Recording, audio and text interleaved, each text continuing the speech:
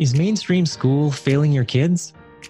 The pandemic, with all the changes to schooling and daily life, is a moment of opportunity to rethink the educational path that works best for you and for your kids. So the question is, how can we as parents find alternative solutions that aren't necessarily having to do it all ourselves or pay for programs that we can't afford? I'm Jerry Kirk. And I'm Graham Kirk. Join us as we talk with families thriving on their own path. We shared practical tips, wins, and challenges they've been through to help you on yours. We interview educational experts and parent entrepreneurs with education solutions for the modern age, so parents wanting a better alternative can make confident, informed choices. Welcome to the Modern Education Movement Podcast. You're ready for change. And so are we. Welcome back to the Modern Education Movement Podcast. Better grades, less stress, and a skill set for life. Now, as parents, that's what we want for our kids, right? For them to not only achieve well, but to do it with joy and confidence. And we want to do our part to set them up for a future success once they're out of the home, right? We don't want them coming back, needing our help for decades to come. So, naturally, I was curious when I saw these 9 words prominently displayed on my guest's website. So, Kelsey Komorowski has been tackling this challenge for quite some time. She's actually spent over 30,000 hours working with families, first with the Ministry of Education here in Ontario, my home province, which is super cool, and now through her company, Como Consulting. Now, she knows that every student can succeed in school as long as they're shown how. And what I've discovered is that she's uncovered 5 shifts, 5 things that she's seen successful students and families doing time and time again. Now, parenting is a tough road, and it's really hard at times to know what to do. And I can certainly speak from my own experience. I've got 3 teens of my own, and I'm regularly banging my head trying to figure out what to do. So today's conversation is going to be as much for me as for everyone else. And the good thing is, Kelsey, as a family coach, she loves to empower parents with the skills and knowledge to help their kids reach that potential and also show them how to establish positive household dynamics around school. Put it another way, reduce the fights, reduce the frustration, right? Create the motivation. And then lastly, she loves to travel. And that's something I'm really into as well, though not as much these days with the pandemics. So we've got a lot of ground to cover today. So Kelsey, let's get started. Welcome to the show. Thank you so much, Jerry. And thank you for that wonderful introduction. That was just a beautifully articulated synopsis of exactly what we do. I'm thrilled to be here. Thank you. Awesome. I love that tagline. It really grabbed me. It's so much more about, these days especially, about just getting good grades. And you talk a lot about that, right? That's really a false trap, a false sense of success. Right? Absolutely. Yeah. And we find too with grades, it's so dangerous because on the one hand, if we're getting low grades or poor grades, that's kind of an easy sign of, okay, maybe we should look here. But we've also found that students who are getting really high grades, that's actually become one of our biggest red flags. Like students who are getting 90s without any real effort or struggle or anything, that always puts up our red flag because there are right ways and wrong ways to get good grades. And so grades, they can really just be misleading. And we always want to look at not so much the grade itself, but rather how are our kids getting those grades? That's what really will tell us how they're learning and really where they're at with their learning. That's interesting because, typically as a parent, if it's doing well in school, then what's to worry about, right? Tell me more about what you mean by kind of the right way or the wrong way. What's the danger, perhaps, in achieving well in school for the future? Yeah. So you know what, Jerry, might be easier. I'll outline there's 2 ways that our kids do school. So I'll kind of outline each, and I think that will give a helpful context for you and for your listeners. And I think also you'll resonate with this. So the first camp is how most of our teenagers do school. They do it by reacting to homework that's been assigned. So it's very much looking at, okay, I've got this for math or this for English or this for chemistry. And then they go through the motions to get the homework done. So it's off their plate. Right. So it's a bit more passive reactive. I have to do the school, let me get it done, and it's off. Now, the other camp, and this is where we see the best learning outcomes, the most joy with learning, is when students are actively managing their coursework. So they're aware of all of the moving pieces within and between their classes, and they're strategically managing the coursework. And then when they sit down to do the work, they're engaged. It's not just about doing it to get it done, going through the motions. They're actively aware of the skill set that they're using to process and understand and retain and apply information. So it's a much more active and an engaging way of approaching their schoolwork, right? They're actually invested internally as opposed to viewing it as, I've got to get this done because it's school. Does that make sense? Right. Yeah, it does in a way. I think for some of us listening out there, that might seem like, why is that necessary? Like if I'm getting it, if my child's being successful, why does that matter so much? How it gets done? I think it really boils down to what is the metric of success. Like on our end, the metric of success is a student who graduates from high school, goes into college and beyond. Are they able to stand on their 2 feet with confidence and know that they can handle whatever life is throwing at them, right? Are they critical thinkers? Are they strong communicators? Can they manage their time? Can they get resourceful? Can they self-advocate? There's a lot bound up with them feeling confident to face the world, right? And so what we see with students in Camp 1 who are more doing it, even if they're getting high grades, they're not learning how to learn through their schoolwork. A lot of our kids are naturally bright and they're doing well in school because they're naturally bright, not because they're actually learning the material. So for example, probably half of the families that we've worked with over the years, it's students, families at transition points. Either the kid is going into high school or into university, and the parents are floored and the kid is upset because it's like, but they've been getting straight A's. Like there's never been anything wrong. And it's because they hit that material that's more challenging.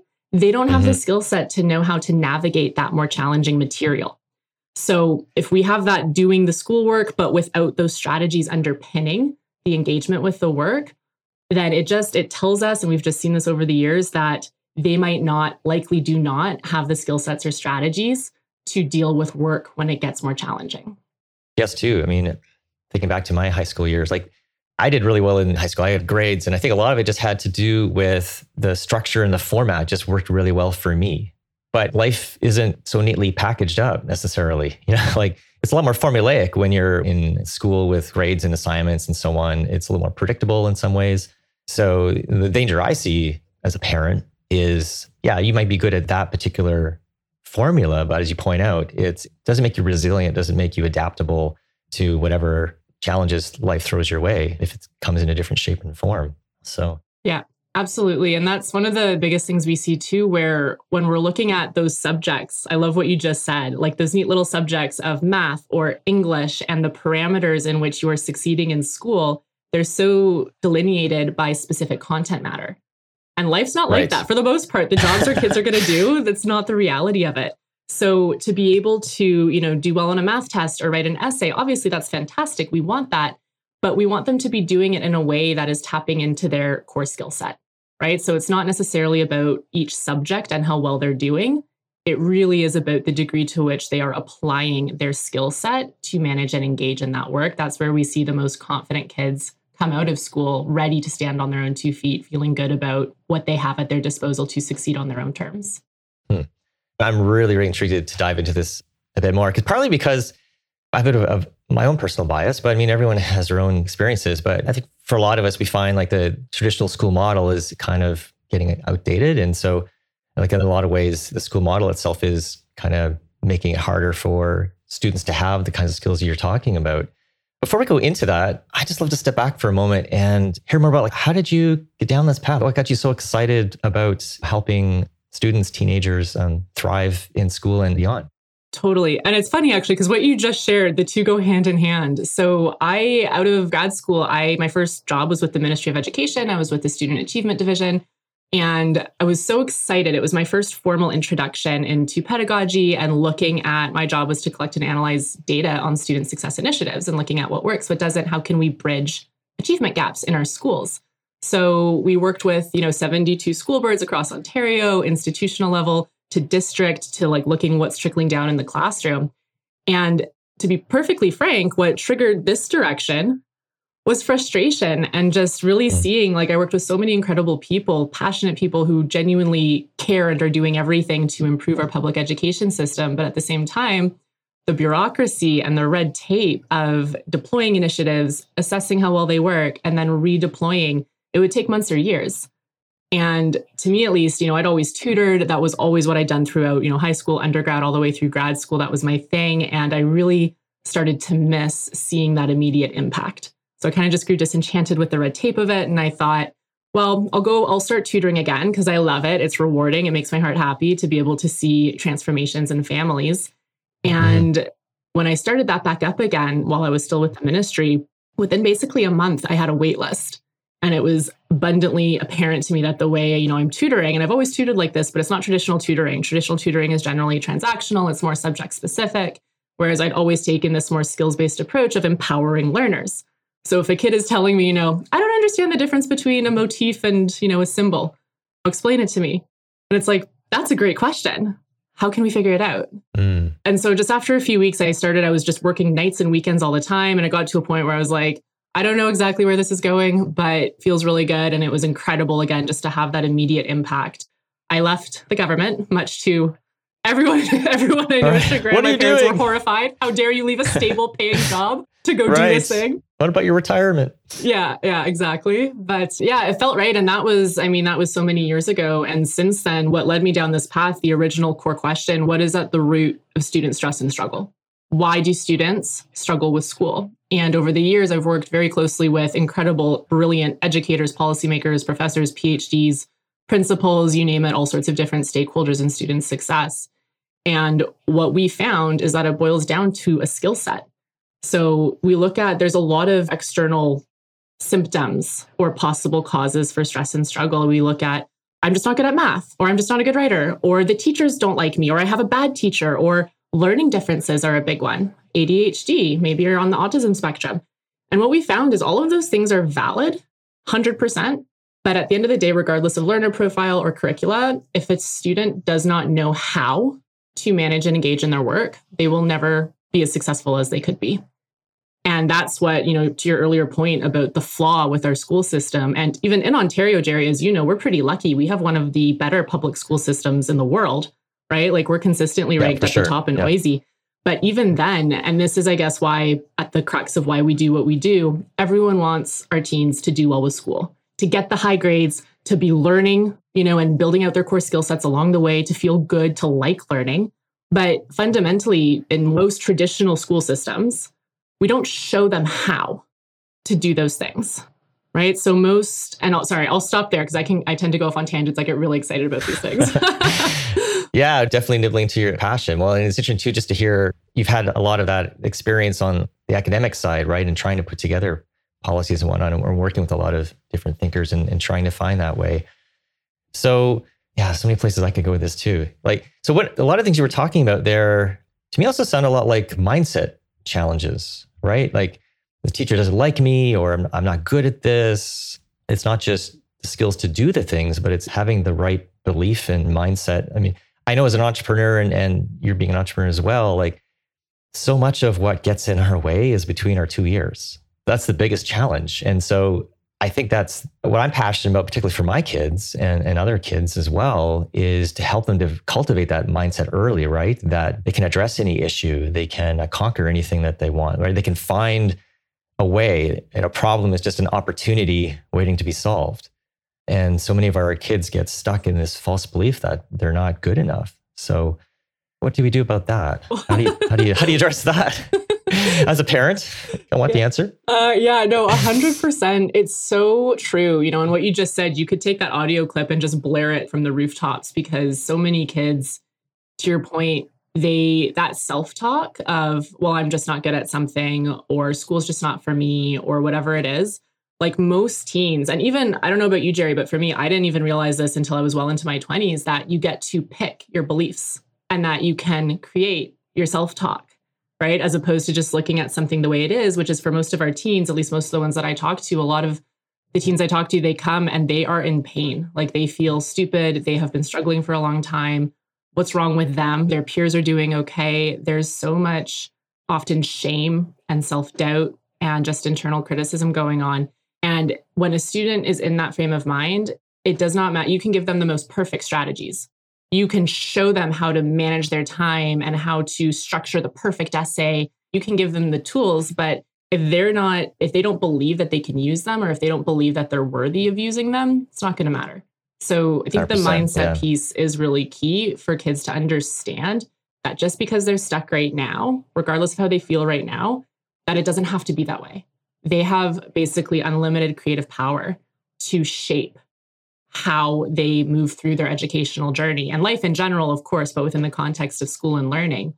that it doesn't have to suck. And that's the word I hear the most from a lot of our kids, where it's like, yeah, school sucks, whatever. Well, yeah, that's a whole other topic too. Yeah. But to the mindset piece, it's everything. And I don't know about you, Jerry, but I've not, in my experience, at least, I've never been able to help a student who does not want to help themselves. Yeah. I talk a lot about entry points. Like, students don't have to be enthusiastic about cultivating a growth mindset or about learning these tools and strategies to have a better experience, but they do have to have that opening for creating positive change for themselves.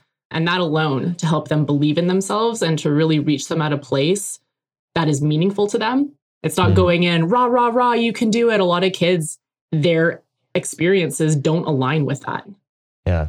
And so that kind of speaks to your difference between, say, traditional tutoring, which is just trying to get the right answer for the math test, versus developing that mindset to be able to tackle these problems. So how do you go about, if you've got a new family that you're working with and you're seeing some of these mindset issues showing up, probably almost every time, I imagine, what are some things that you do, or what are some things that parents can do in support as well to try to nurture that positive mindset?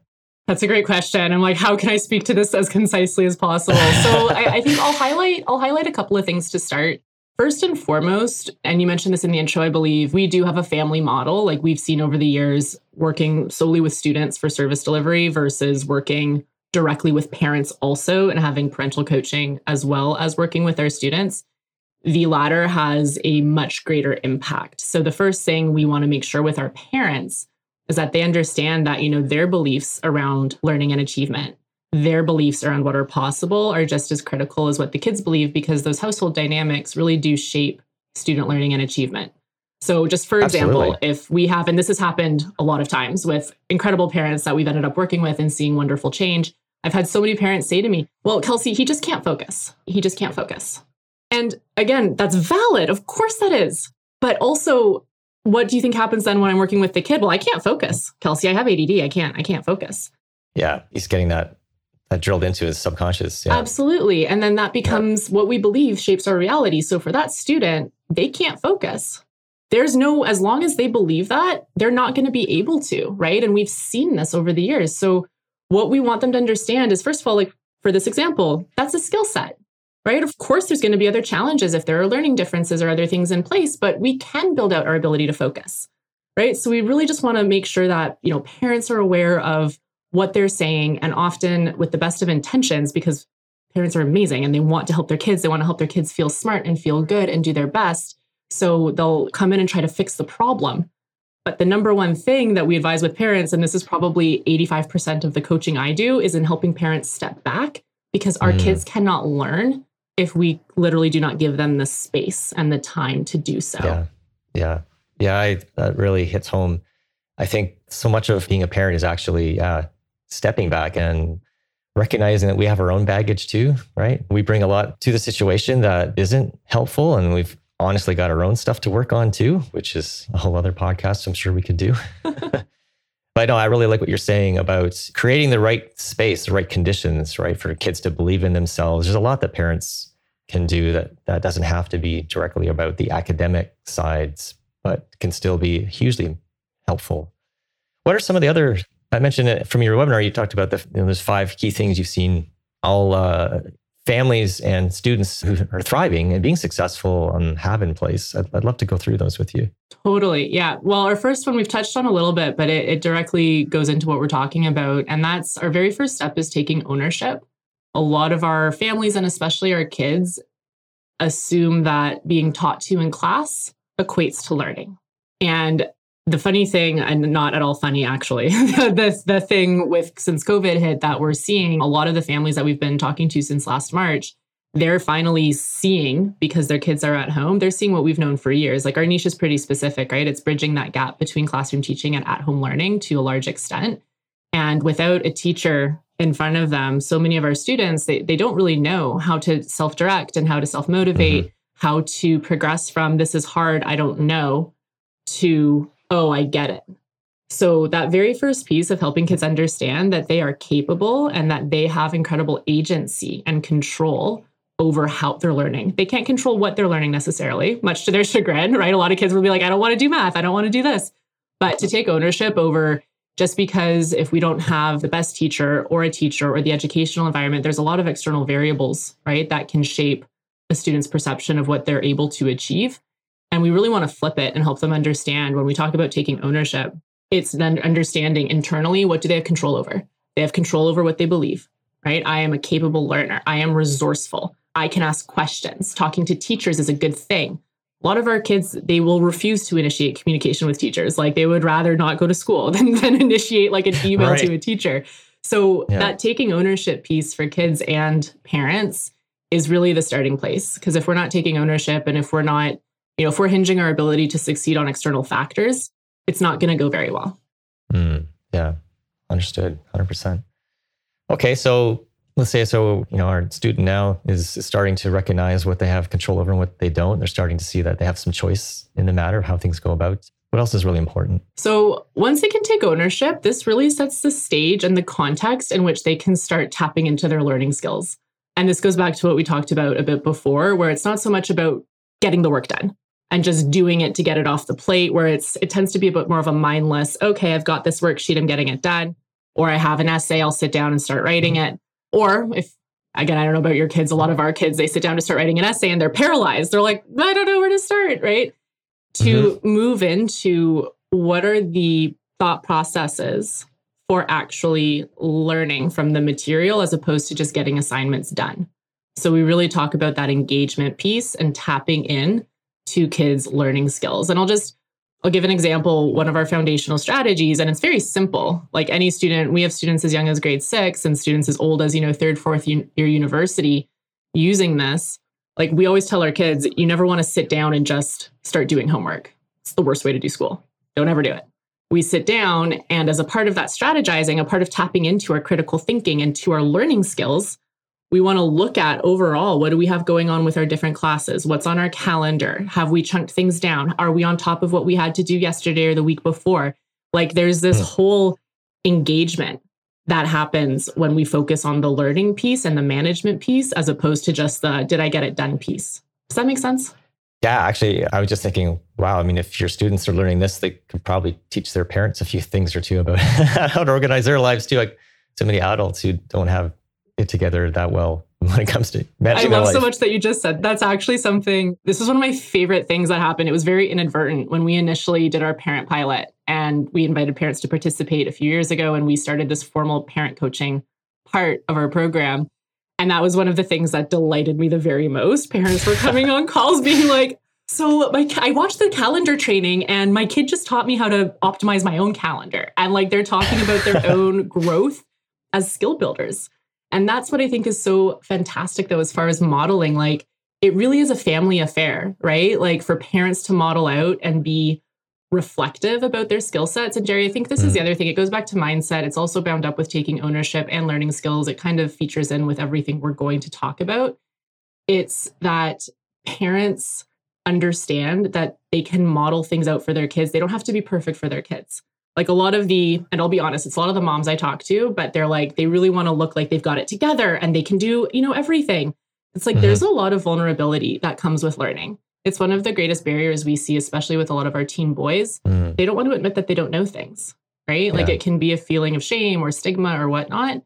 But for them to understand, like learning starts with acknowledging your limits, right? There's an intellectual humility required to learn and to lean into it and to enjoy it as opposed to shying away from it. And when parents are building these similar skill sets and having these types of reflections, it can be a really fun way as far as like that collaborative family skill building. Yeah, I think that's great. I think also empowering in some ways for the student to be sharing something, right, that they can be helping their parents with as well. So that's awesome. Totally. Kind of curious too. You talk a little bit on your website and the webinar too about, like, let's be frank. Not everything in school is exciting to learn about, right? And not everything. There's plenty that you newsflash. Some things in school are utterly boring, but you have to do it anyway. So how do you help students deal with those kinds of challenges, right? Because let's leave it there. Yeah, so that's actually when we first start out with most of our families. That's one of the biggest challenge where it's like, I either hate this or I'm never going to use it is the thing that we hear a lot. I'm never going to have to use this. What's the point? right? Which is actually a fair point a lot of times, right? It's totally fair. And this is one of the things I tell, because the parents will be like, I've told them they've just got to get through it and these things. And it's like, that's all well and good. But we don't want to BS with our teens. Like, they can smell that. We need to be honest with them and meet them on their own terms. So the way we position it to them at first, at least, for just like to kind of help them wrap their head around it conceptually. And we work really closely with a lot of teachers. We have teachers on the team, and they don't love it when I say this, but they know it's true. It really doesn't matter what you're being taught. That is so inconsequential to how you're learning. Mm-hmm. So in order to actually benefit from a topic or a class or an assignment that they see no value in the content, you tell them that's okay. Yeah, you might never use that math formula. You might never, maybe you want to go into engineering and you're having to learn about Shakespeare and you just know you're not going to use it. Doesn't matter. We want to, again, flip that. What can we control? And that perspective of, well, what can I get out of it? Right? Like when we do school right, every assignment in every class and every grade is just an opportunity to practice and to explore what kind of thinker and communicator and time manager and creator, all of these way more interesting identity pieces than just student. So if our kids are doing something they don't like, we want to help them shift away from that space of, I hate what I'm learning, into how can I enjoy how I'm learning? What kind of skill might I want to build? Yeah, what came to mind as you were talking was kind of this notion of, like, say, learning karate, right? And just putting in the practice, putting in the reps and honing the skills over time. A lot of it's repetitive and not necessarily that interesting at the time, but with continued practice that you become the master. Well, and Jerry, you've just more or less described like the essence of skill building. When we talk about skill building, that's it. Like, it's the deliberate application of specific skills in different contexts.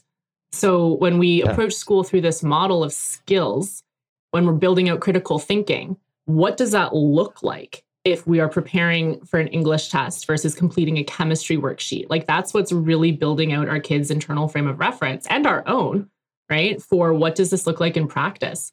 And in fact, to your question too, I'll give a bit more of a practical thing here that might help. It's helped a lot of the parents that we've worked with, where especially for kids who are more entrenched in this mindset of, a lot of kids are just like, school isn't for me, or this is hard, or I hate it, or whatever. And we always ask about, what's an activity that the kids like to do? And Jerry, maybe even we can take one of your teens as an example, if you're open to sharing an activity that they like to do outside of school. Sure. Well, I mean, my daughter, Malia, my daughter Malia is into violin. My other son, he's anything sports related. And my other son, he's a super tech guy. So sports are perfect. Give me an example of a sport that he likes. Oh, he's all about basketball right now. Go Raptors. Yeah. Go Raps. Okay, awesome. So if I were speaking with your son who's really into basketball, I'd ask, for example, how long have you been playing basketball, right? How long has he been playing for? I'd say about 3 years. Okay. So I don't play basketball. I don't watch basketball. I know nothing about basketball. And if I had to go play basketball this afternoon, how do you think I would do playing on a team? I think you'd hopefully not twist your ankle, but yeah, it'd be a pretty unpleasant experience. Yeah, it'd be terrible. For everybody. For everybody. For you and the team. Like, who is she? Why is she here? Get out of here. I'd probably cry. It would be bad. And the reason I love to draw these parallels is because basketball is an activity. Violin is an activity. School, fundamentally, is an activity like any others. There are certain rules of engagement. If you know the techniques and the strategies for engaging in school, you're going to do pretty well, and it's going to be enjoyable as it can be. If you don't know the techniques, if you don't know how to quote unquote play, it's going to be real hard, and it's going to be more stressful, and it's going to feel like you're not good at it simply because you've never learned how to do it properly. Well, and I think too, what we spoke to, and another question about it is, if you shift your focus away from the content more onto the learning process, right, and the skills that you're developing, then, as you said, then the content becomes less and less relevant. So even all of a sudden, grade 10 French, bless my grade 10 French teacher, right, might actually be feeling a little more interesting and worthwhile, which it certainly didn't at the time. Totally. But I guess what I'm curious about then, so if the shift is on that, and then when we're trying to, do you actually try to measure these in some way to show the progression in these types of skills? How do we know that we're getting better at the skills that are important? More importantly, how does the family and the student kind of measure and track that?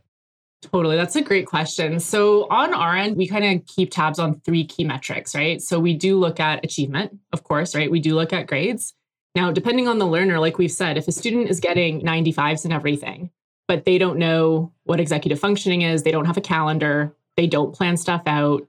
That tells us something very different than if a student is getting in the 60s, but has started to kind of implement these things. So we do look at achievement data, so grades. We look at self-reported levels of self-efficacy first and foremost from our kids. How confident are they feeling? What are they sharing as far as their abilities, right, to actually engage and manage? Those are also like our two things. You've heard me say this, management and engagement. Those are really like the pillars of student success from what we found. But then importantly, the third piece is what we observe. So for our program, obviously, it's us as educators, and we do work closely with parents. For a family, we want to pay attention between what our kids are reporting and what we're observing. So for example, a lot of our kids on our calls, they'll say, oh yeah, I totally deconstructed my guidelines. I did it perfectly. That's step one. Or if our kids get an assignment, it's guideline deconstruction. Mm-hmm. And they're really confident with it. And it's like, that's so fantastic, right? Show me. And they'll show us. They don't know what they're doing. They're not clear on it yet, right? They don't know.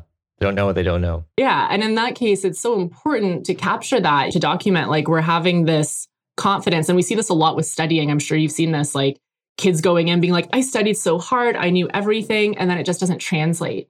So a big part of skill building and of measuring really realistically and sustainably where are the changes happening, we want to get clear on what are our kids saying and sharing versus what are we observing, right? What are they demonstrating in practice? So we look at those three. And then going back to what we initially started with grades, we find that when you look at those other two, what are they saying? What are the processes they're using? What are the specific strategies that they are applying to manage and engage in their work? When they start to do that right, the grades go up, right? When we focus on the skill set and how we're applying the skill set, understanding of the content matter follows quite naturally. And importantly, back to the mindset piece, because a lot of our kids, they just often don't feel smart or they don't feel like they're getting anything out of it.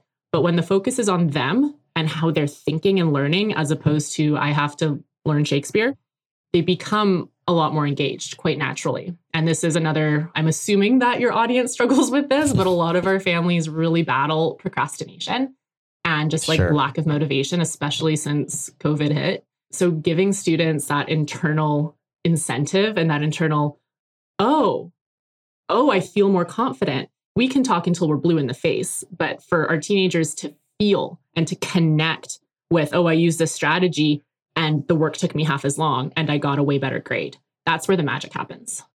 Right. Yeah. Cool. And now they get more time to play basketball if they want. Exactly. Or learn to play basketball. Cool. So I guess one of the things I'm wondering about too, actually, let me back up. I'm kind of losing my train of thought here. So they're learning their skill sets. And when you work with families, how long does this process typically take, do you find, where you start to see these shifts? And not only, I mean, obviously there's going to be benefits when you're working with them there, but how do you make sure that it sticks in the sense, right? That it's sustainable? Because my background, I've been a coach and consultant for well over a decade. You know, I've been in a lot of different corporate environments and worked with a lot of one-on-one people. And it's one thing to go in and provide value. It's another to leave and know that this is going to continue to grow and be healthy and sustain itself. Yeah, that's an excellent question. So to answer the first piece, our program now is 10 weeks, and we find that most students are set up in 8 weeks or less with the system and the strategies and the tools to really do and feel their best. Over the years, we've tested different lengths. Like we used to have a retainership model back in the day when we were still quite deep into the research, where it was, 4 months at a time.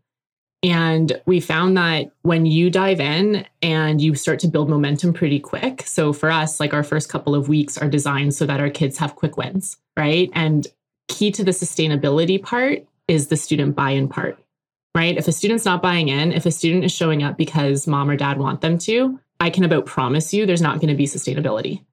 And this is something that's so key that we tell our families all of the time. When their kids are coming to work with us, the whole goal, and it's a process, right? It does take time for our kids to wrap their heads around this, but they're not showing up for us. They're showing up for themselves, right? They're investing time and energy into themselves to learn how to learn. And the ROI on that is immense for them, right? They get way more free time. They have higher grades. Their parents are happier. So there's less fighting. There's less tension around school. They feel smart. We've had some students, even just recently, a couple of weeks ago, one girl was not good at school, wasn't going to go to college, like wasn't on the radar. And after, 2 months or so, she's applying to colleges. She's like, I know now that I can do school. And that's a perfect example of that buy-in of I want to feel better first and foremost.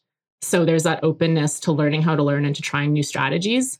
And then once they start to feel, right, internally what good that does, it's human nature. We gravitate towards things that feel good. So that really does help with that sustainability part. The flip side to that, of course, if a student after the 10 weeks or after 6 months, and we've seen this too, or even after a year, we'll reconnect with the family and it's like they've fallen off the wagon, right? Which happens, totally happens. And the big key, and this goes back to the ownership piece, is that they can go back anytime. They can re-anchor in that framework to start to feel and do their best with school. And this is probably one of the most frustrating pieces of learning and of building a new baseline, right? Of like sustainability where there's no slipbacks.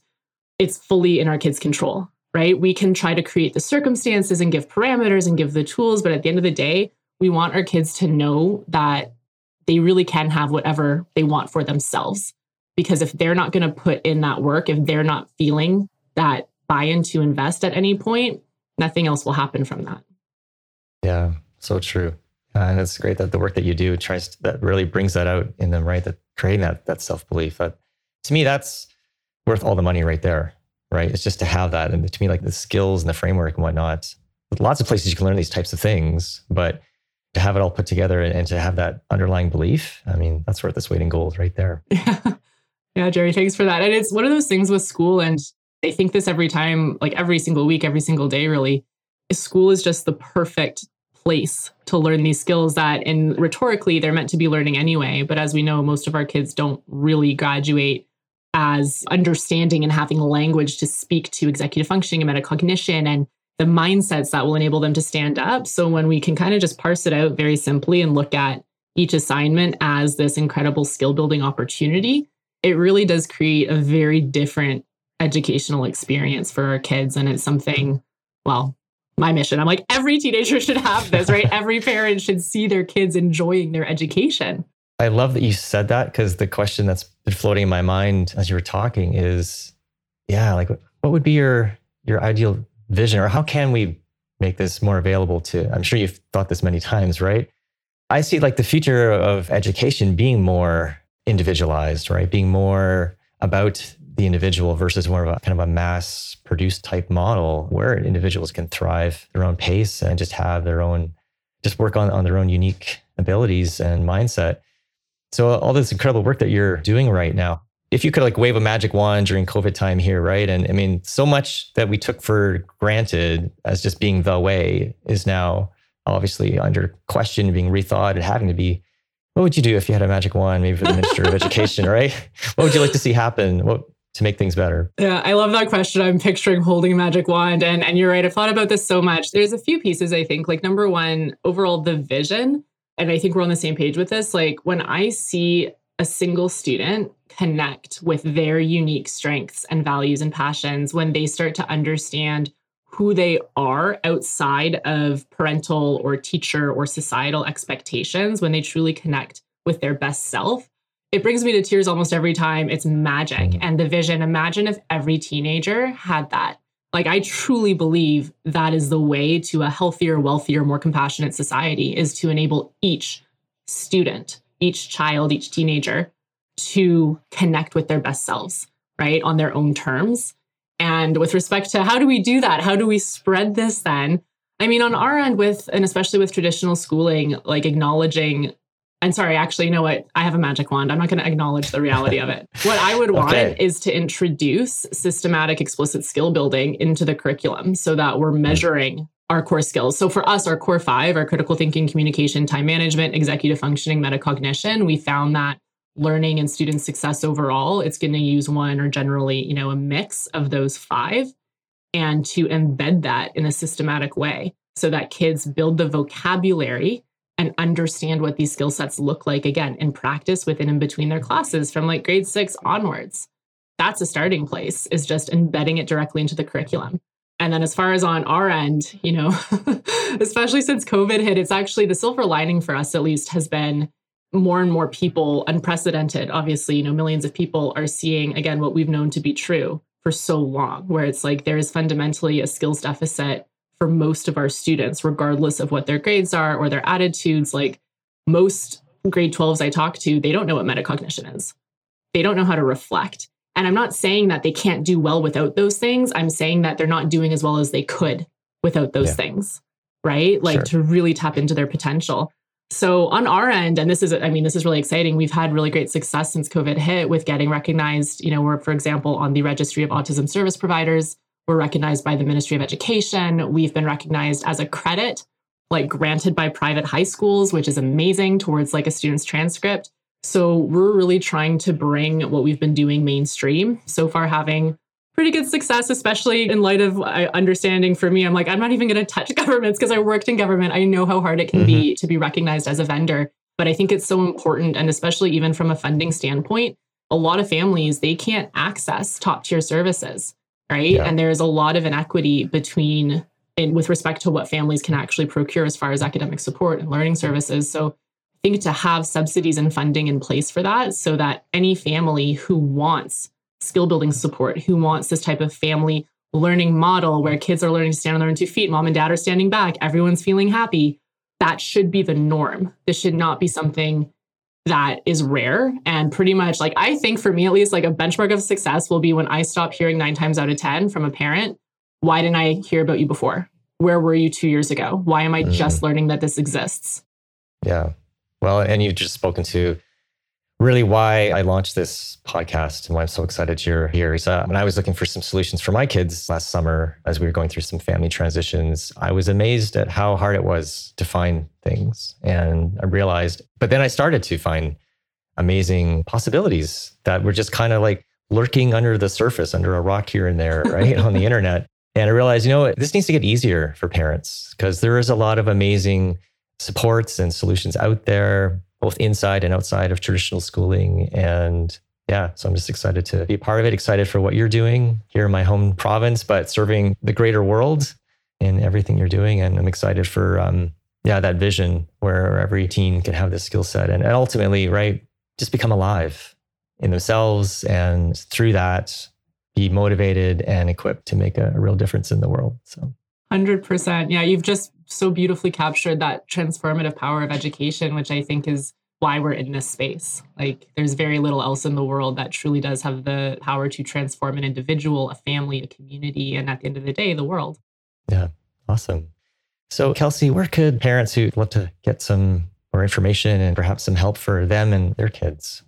Yes. So check out komoconsulting.com. It's KOMO consulting.com. We've got lots of case studies. We've got parent and student interviews on there, sharing their stories that I know a lot of you will resonate with, or that will resonate with a lot of you.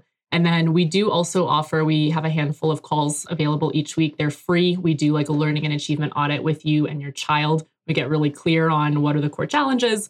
How can we bridge them? What does that look like? And you can go to komoconsulting.com/get started now to book a learning and achievement audit with my team. It's one of the highlights of our weeks to get to talk with families who are excited about getting out of stress and struggle and into something more joyful. Fantastic. Yeah. And we'll have links to those in the show notes as well for those who are listening. So again, thanks so much for being on the show today, Kelsey. It's been a real pleasure. Thank you, Jerry. Likewise. Thanks so much.